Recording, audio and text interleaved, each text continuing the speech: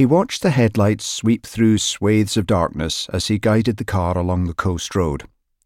On this stretch there were no houses for miles around, no street lights, and tonight the moon wouldn't put in an appearance until well after midnight. To his right, the hillside climbed steeply up towards the craggy peaks and chill waters of the many tarns nestled in the crumpled mountain skirts of the 3,000-foot Ben Ban. To his left, the inky waters of the inner sound stretched 5 miles to the island of Raasay, where the hills shielded him from the even more distant lights of Portree on the Isle of Skye. Tonight, the black night was his friend, and the intrusion of his headlights made him feel almost guilty. Disturbing the still silence of the dark was not his intention, but it was a necessary transgression. He knew a spot where he could pull off the road just before Applecross Sands and enjoy an uninterrupted view of the clear, cloudless night sky. Glancing down at the binoculars and small telescope in the passenger footwell, he smiled, wondering how many stars he would be able to identify among the thousands he would see. With no competition from human-made terrestrial light sources, the sky would be a blaze of stars. His eyes flicked back to the route ahead, and he gasped in alarm. There was a body lying in the road.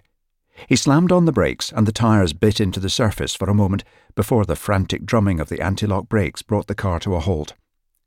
He peered out through the windscreen and could clearly see a man lying a few feet in front, illuminated in his headlight beams.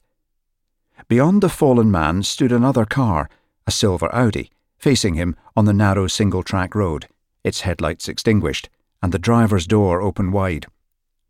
Flinging open his own door, he rushed over to the prostrate figure, oblivious to a momentary flash of bright light from the darkness up on the hill. He crouched beside the body. "Are you hurt?" he called, looking for injuries. "Can you hear me?" Then the body moved, the head turning up to stare at him with vaguely familiar, half-remembered eyes. "What?"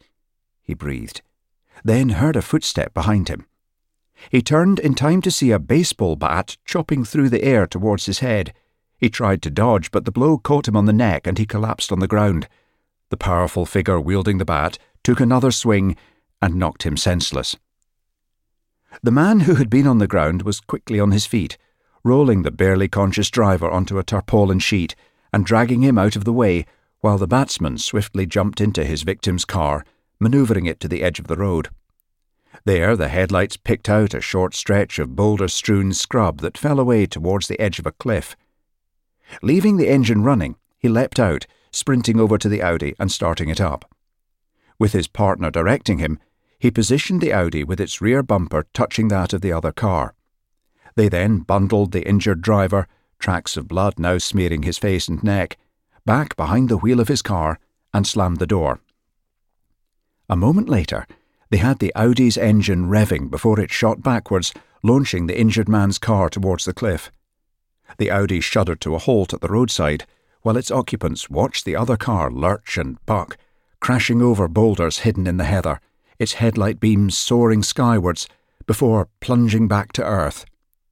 The car slowed, seemingly desperate to cling to the safety of the slope, and stopped when its front wheels dropped over the precipice, grounding its underside. It perched there for a moment, before the weight of its engine and the crumbling of the cliff edge sent it somersaulting out of sight.